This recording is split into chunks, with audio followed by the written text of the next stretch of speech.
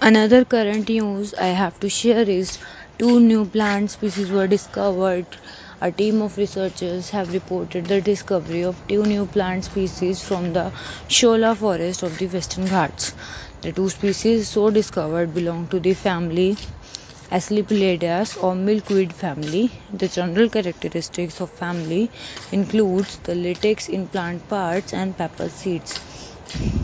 Balakrishnani telophora is a strangling vine which has been discovered from Thalorium shola in Wayanad, which is a biodiversity hotspot in the Nilgiri Biosphere Reserve.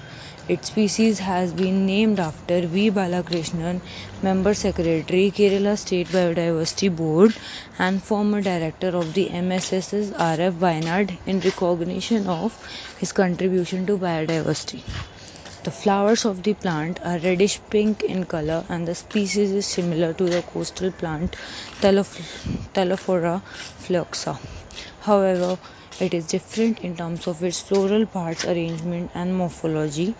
Telophora neglecta has been discovered from the Shola forest on the Thuval hill under the Asinosoil Forest Division in Kollam. The flowers of the new species are white with a violet tinge with leaves being thick and bristly in nature, courtesy the Hindu newspaper.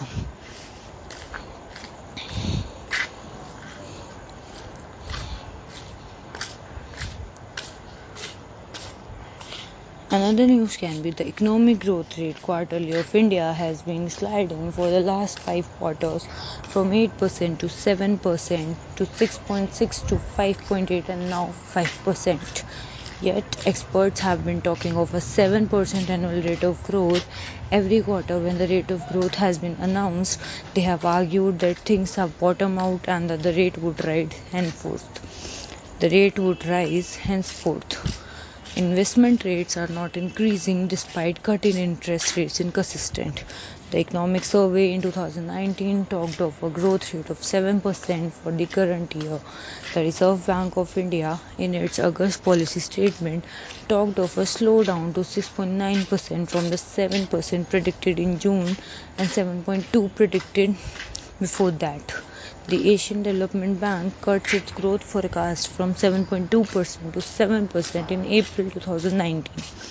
Similar is the case with the Indian Monetary Fund, which cut its International Monetary Fund, which cut its forecast for the year from 7.3% to 7%.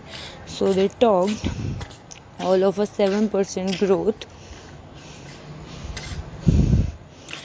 which earlier had it, which had, I repeat, I'm sorry, when earlier it had fallen below that. In 2019, the stock market was at the record high, yet the investment rate did not rise. Editorial part The Hindu.